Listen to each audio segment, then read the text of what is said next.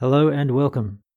This is Christianity, the backstory, looking between the lines of church history and the New Testament.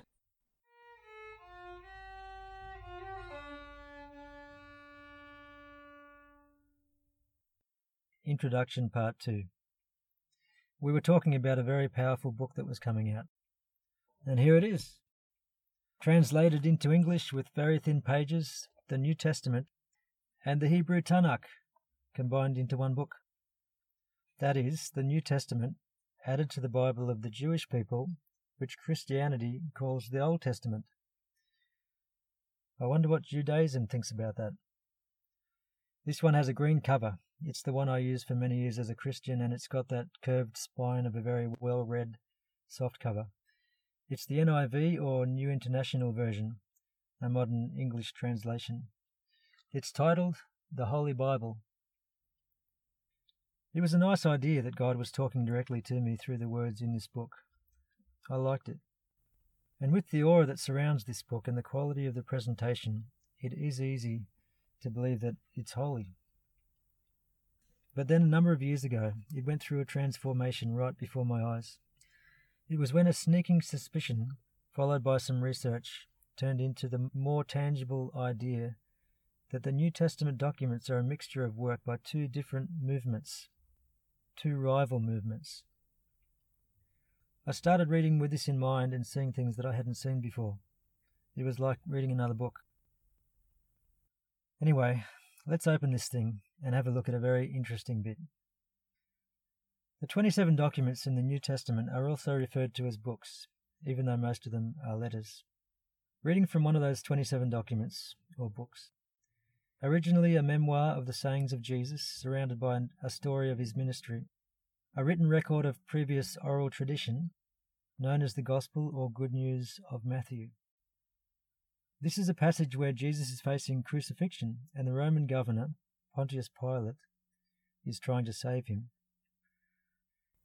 Chapter 27, verse 19. Quote, While Pilate was sitting on the judge's seat, his wife sent him this message: Don't have anything to do with that innocent man, for I have suffered a great deal today in a dream because of him. But the chief priests and the elders persuaded the crowd to ask for Barabbas, and to have Jesus executed. Which of the two do you want me to release to you? Asked the governor. Barabbas, they answered. What shall I do then with Jesus who is called Christ? Pilate asked. They all answered, Crucify him. Why? What crime has he committed? Asked Pilate. But they shouted all the louder, Crucify him. When Pilate saw that he was getting nowhere, but that instead an uproar was starting, he took water and washed his hands in front of the crowd. I am innocent of this man's blood, he said. It is your responsibility. All the people answered, Let his blood be on us and on our children. Unquote. These infamous words are like the climax of anti-Semitism in the New Testament. This is a seed being planted in the minds of superstitious Christians around the empire, an idea that was to result in the genocide of so many Jewish people at various times over the centuries. You could say that it's just telling it like it was, and the Jews sadly condemned themselves. But is it even within the realms of possibility that this is a true and fair depiction of what happened outside Pilate's palace?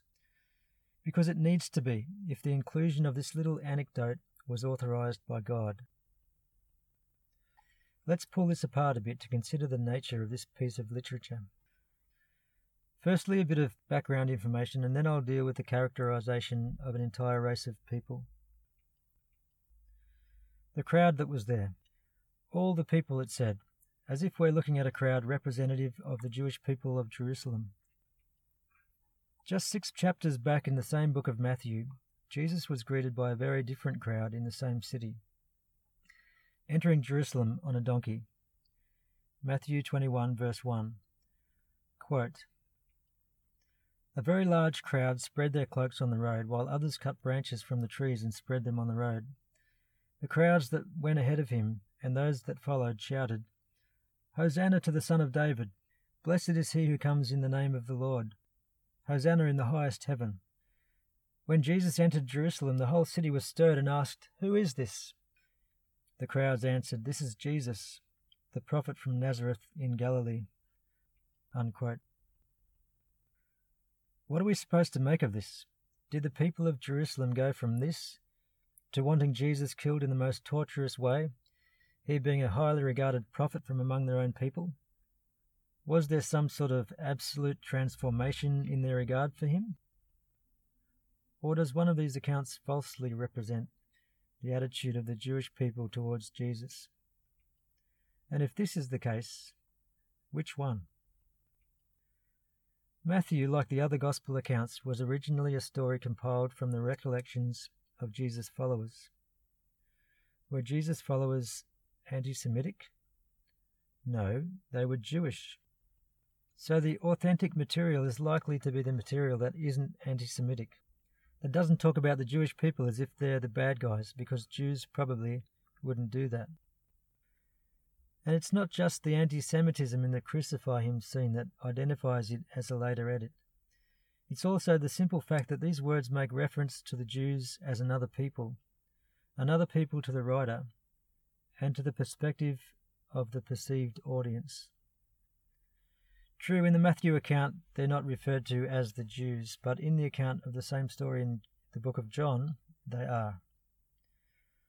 Later I'll be looking at how the books of John and Acts make many references to the Jews as if they are foreign to the writer and lying in wait to kill people or generally cause havoc. Further support for the idea that the people of Jerusalem didn't turn against Jesus is in the book of Acts and in other early histories outside the New Testament. In Acts, after Jesus is crucified, his followers continue to meet in the temple courts day after day, teaching in his name, and the people are positive towards them. Acts 2:47 says, "They enjoyed the favour of all the people." Chapter 5 verse 13 says, quote, "No one else dared join them, even though they were highly regarded by the people." Unquote. So that's the people of Jerusalem fearing the religious leaders who were in collaboration with the Romans, while holding this movement in high regard.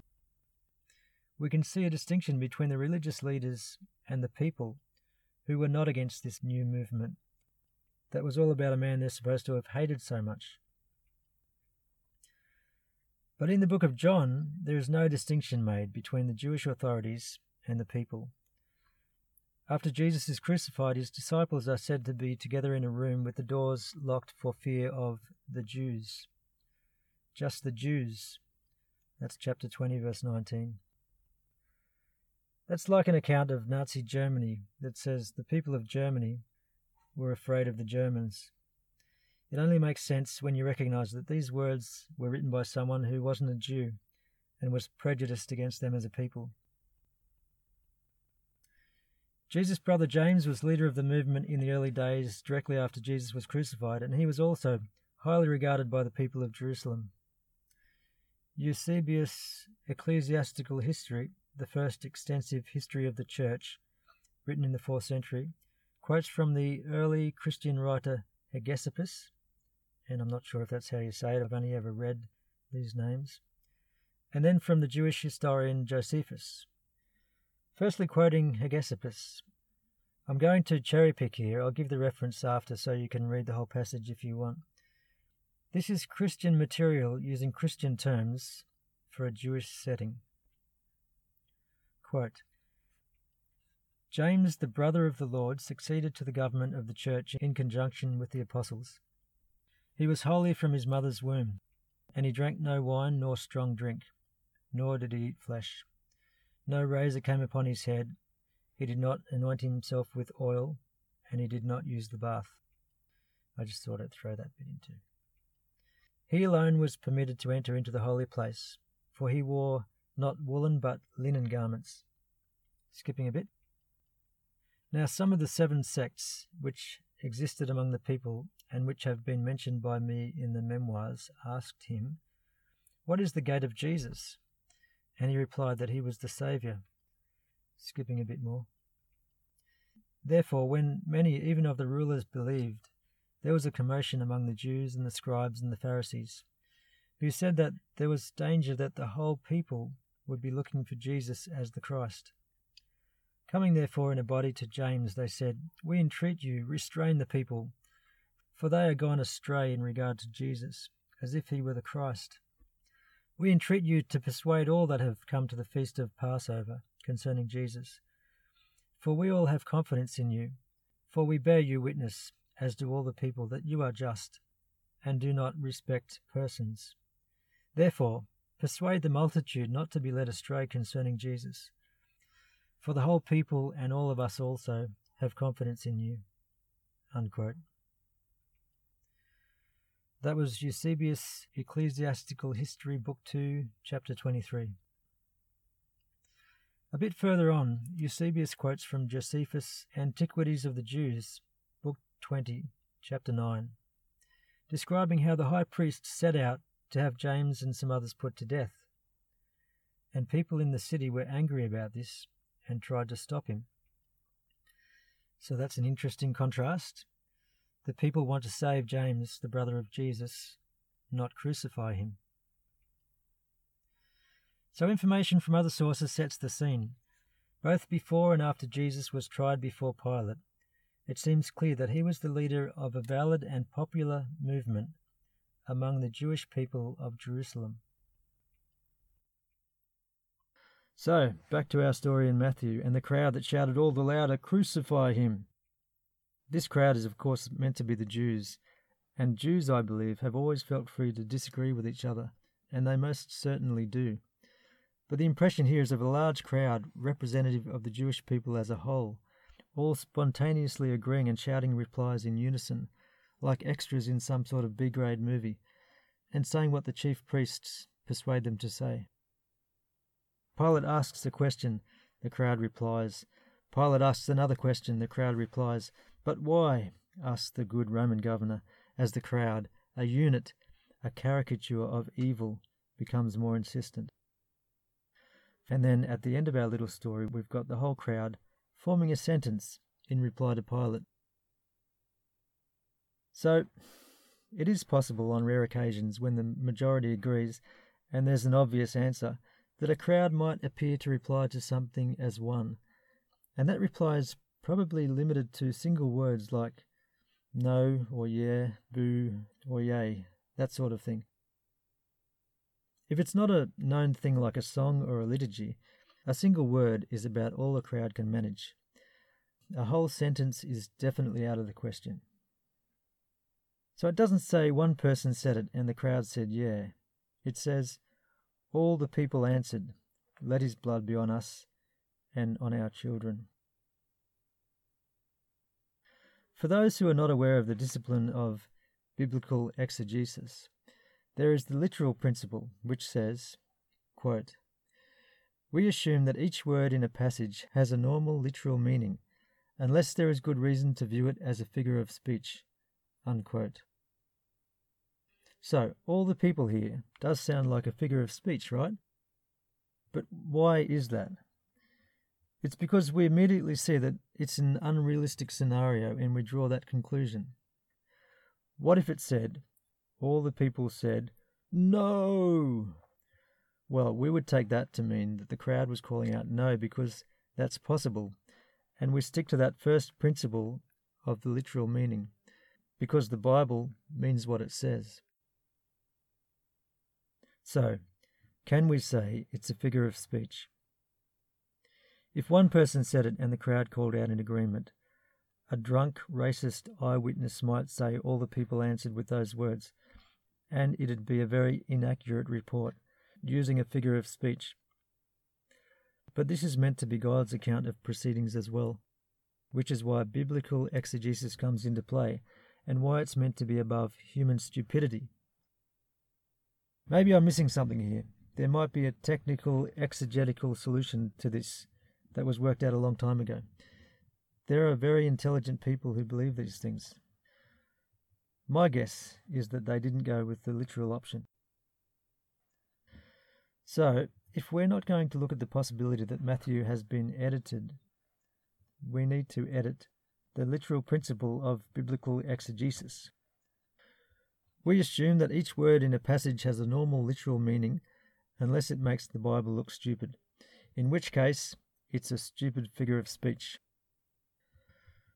No, the figure of speech option doesn't make sense of something authored by God. It is simply inaccurate and sloppy.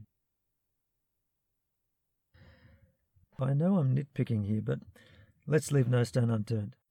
There is another alternative if you're a stickler for biblical exegesis. The crowd could have started chanting those words. That one person who thought it was a good idea to say this might have started the chant and persisted until the crowd picked it up. Now let's see how this fits with our narrative.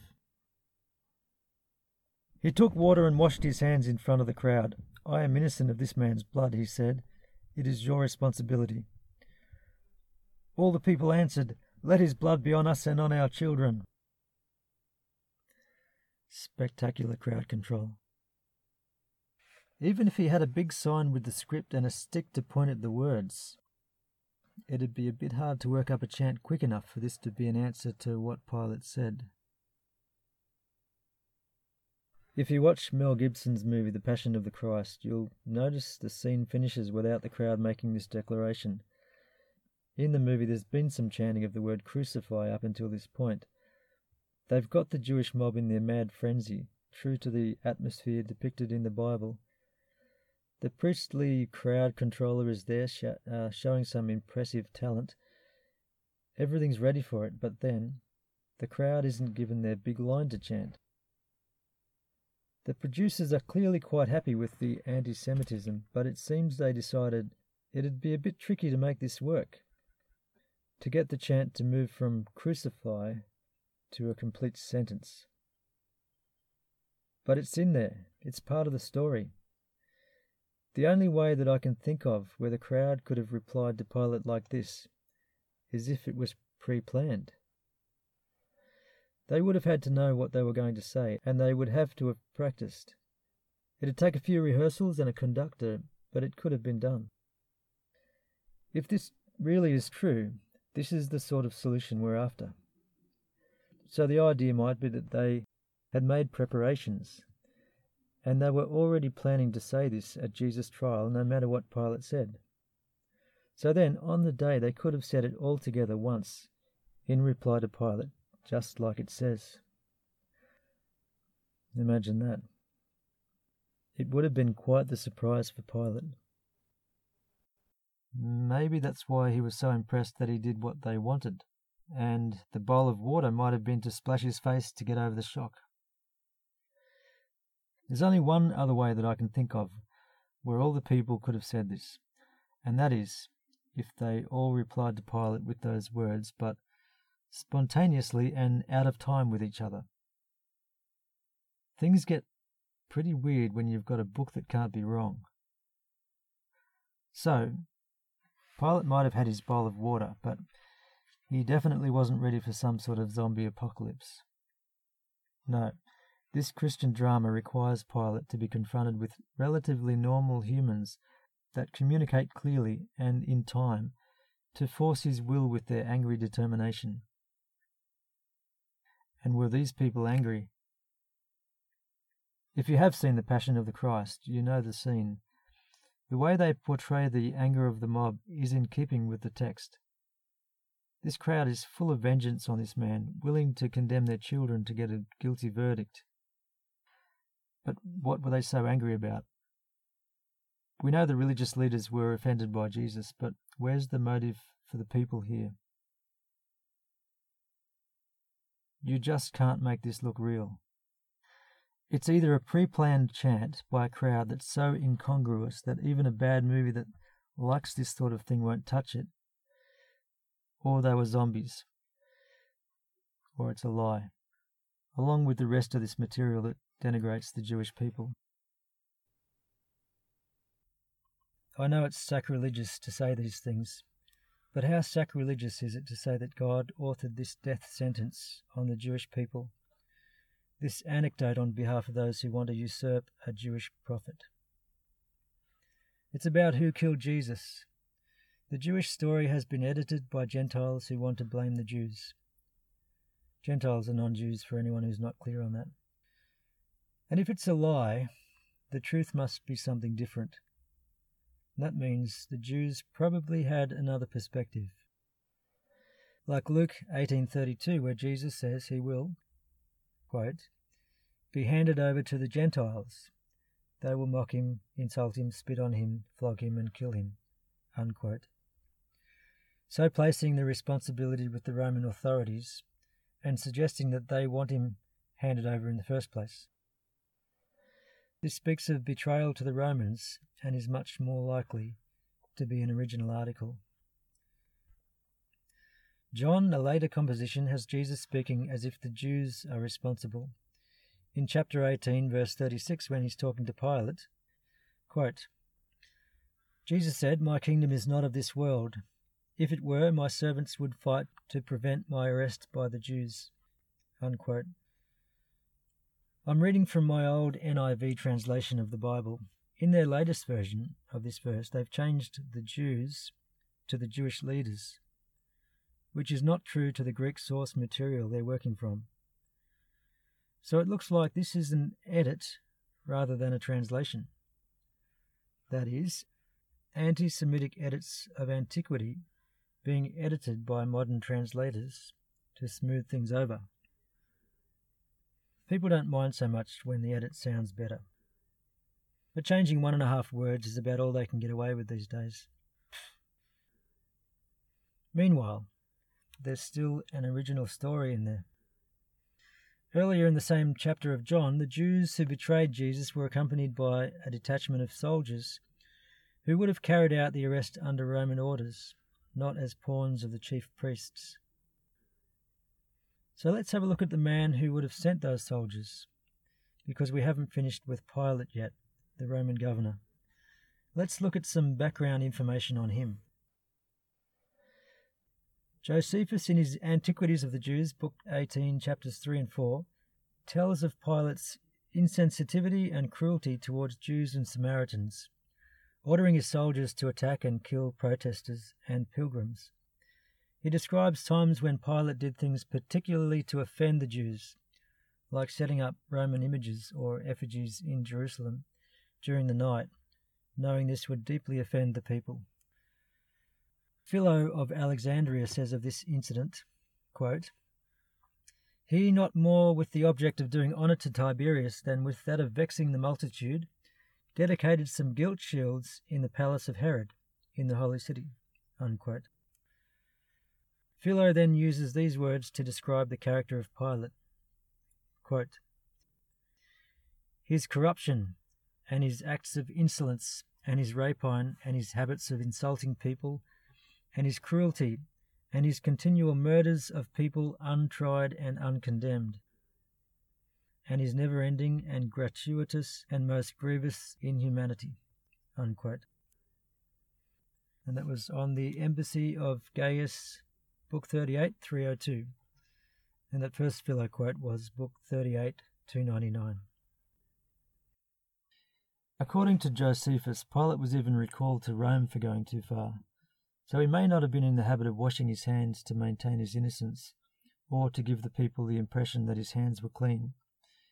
It might have come across as a touch hypocritical. So after he got out his bowl of water and said, I am innocent of this man's blood, it is your responsibility, the crowd, in unison of course, could well have cried out, well, that doesn't really make sense, Pilate. What about those other times? Passing sentence was the sole prerogative of Pilate. It's unlikely that he cared about injustice on behalf of a Jew, and he definitely didn't care if the Jews got upset.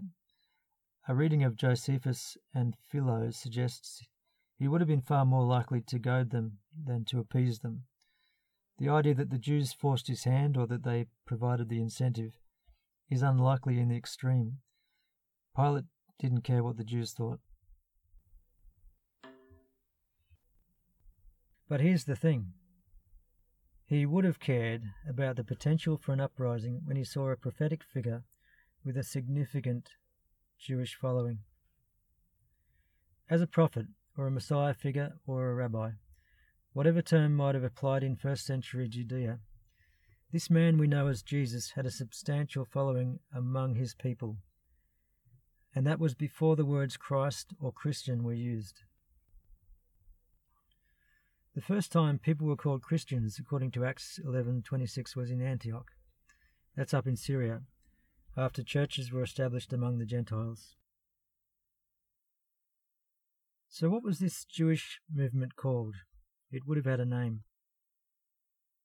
Roughly 25 years after Jesus' crucifixion, two other names are being used at the trial of a man called Paul. A quick biased introduction to Paul for those who are not familiar with his work. Paul is the star of the New Testament, one of the perks of writing almost half of it. He plays the role of a prophet, sharing his inside knowledge on God's opinion, passing on far more theology than Jesus does. He's the hero of the book of Acts, where the disciples of Jesus quickly move aside to make way for this man, who never met Jesus, but he said he did in a vision, so he explains everything we need to know about Jesus. Paul was Jewish, but he was also a Roman citizen of Tarsus in modern-day Turkey. Initially, Paul makes an entry in the book of Acts as an opponent of the disciples of Jesus, working with the chief priests to identify and condemn people who belonged to a movement referred to as the Way in chapter 9. He then has his conversion experience, tries to link up with the disciples, and then after an interlude, he's off on his missionary journeys, sent by God and the Church of Antioch to preach the message of Jesus. Known as the Apostle to the Gentiles, Paul founded a number of churches around the empire. Okay, back to the names again. In Acts 24:14, Paul, at this trial, calls himself a follower of the Way, in agreement with the earlier reference in chapter 9. He's on trial and making a defense against charges brought against him by the high priest, who has travelled from Jerusalem to Caesarea for the occasion. Now earlier, in the same chapter, at this same hearing, the lawyer that speaks for the high priest says that Paul, as someone teaching in Jesus' name, is a ringleader of the Nazarene sect. So this lawyer from Jerusalem uses a different name to Paul. Actually, Paul is the one that chooses to use a different name to the lawyer. A lawyer from Jerusalem is going to be using the name for the Jesus movement that the Jewish people were familiar with. Probably the name the followers of Jesus would have been known by when Jesus was on trial, even if Paul was using another name for his Gentile converts. So, Nazarenes. If these are the original followers of Jesus, it's their story that the Gospels and Acts are derived from. Along the way, the Gospels have been altered to denigrate the Jews, and Acts has been hijacked to bypass them, presenting the good Gentiles receiving the good news about Jesus from Paul, and the bad Jews rejecting it. Have a look and you'll see it's a theme that is repeated time and time again. This sort of thing has been quite effective in obscuring the Nazarenes, almost to the point of making them disappear. The information that remains about them is like a footnote that nobody notices. Although the distinction between the Nazarenes and Paul and the Gentile churches in New Testament documents is quite apparent when you have a look for it. But there are also descriptions of the Nazarenes elsewhere. I spoke earlier of a huge hole the church left in the history of pre-4th century Christianity. Well, what we do have available from the 2nd and 3rd centuries is predominantly, surprise, surprise, the letters of the church fathers. What a coincidence that their writings are the ones that survived, these men who the later church deemed to be orthodox. Orthodoxy was already a thing, but its recognition by the 4th century church maintained its meaning. And these men seem to have been surrounded by silent heretics on all sides. Together their work provides the greatest quantity of material available for historical inquiry into those early church times. And within these letters there are many negative references to Jews as another people. No convincing indications of a positive relationship between the earliest church fathers and the people who knew Jesus, or people who knew Jesus. I'll back this statement up in a later episode. Ignatius of Antioch is a church father who lived early enough to have had such relationships. But when you read his letters, he's more interested in talking about his martyrdom and preaching Paul's theology. Paul the Apostle to the Gentiles, who were sent out from the same city of Antioch. This relationship is quite clear. Paul is revered by the church fathers as the principal herald of the message that they are all devoted to. Irenaeus of Lyons, another church father, goes all the way, throws caution to the wind, and simply calls Paul the Apostle. Okay, I've got a thing about Paul. I get sidetracked easily. But the church fathers absolutely and universally revere him, while at the same time a lot of them have a special dislike for Jews. No doubt there were many non-Jewish people in the time of Ignatius who believed in Jesus and liked Jews, who might even have been familiar with the Nazarenes, might even have been among them. But I believe the majority of the letters by the early church fathers represent one side of a rivalry between their churches and the Nazarenes. So I said earlier that the church of the 4th century had incentive to change the story, but so did the earlier churches. So who knows when alterations that denounced the Jews were made. Tracing changes to documents is a huge task, but I believe a book has come out recently that does just that, which I plan to look into. Anyway, it's within the writings of the church fathers that we find descriptions of the Nazarenes, and you guessed it, negative ones. Letter 75, Jerome to Augustine, 413, and this comes out of 404 CE. Quote, "Why do I speak of the Ebionites, who make pretensions to the name of Christian? In our own day there exists a sect among the Jews throughout all the synagogues of the East, which is called the sect of Minai, and is even now condemned by the Pharisees. The adherents to this sect are commonly known as Nazarenes. They believe in Christ, the Son of God, born of the Virgin Mary, and they say that he who suffered under Pontius Pilate and rose again is the same as the one in whom we believe. But while they desire to be both Jews and Christians, they are neither one nor the other." Unquote. What have we got here? They were throughout all the synagogues of the East, not churches, and they were also known as Ebionites, according to Jerome. Although taking other references into account, people referred to as Ebionites may or may not have been distinct from the Nazarenes. Irenaeus against the heresies, 26, and this is AD 180. Quote, "Those who are called Ebionites agree that the world was made by God, but their opinions with respect to the Lord are similar to those of Cerinthus and Carpocrates.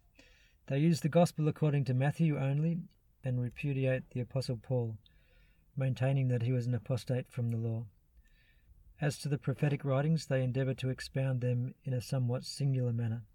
They practice circumcision, persevere in the observance of those customs which are enjoined by the law, and are so Judaic in their style of life that they even adore Jerusalem as if it were the house of God." Unquote.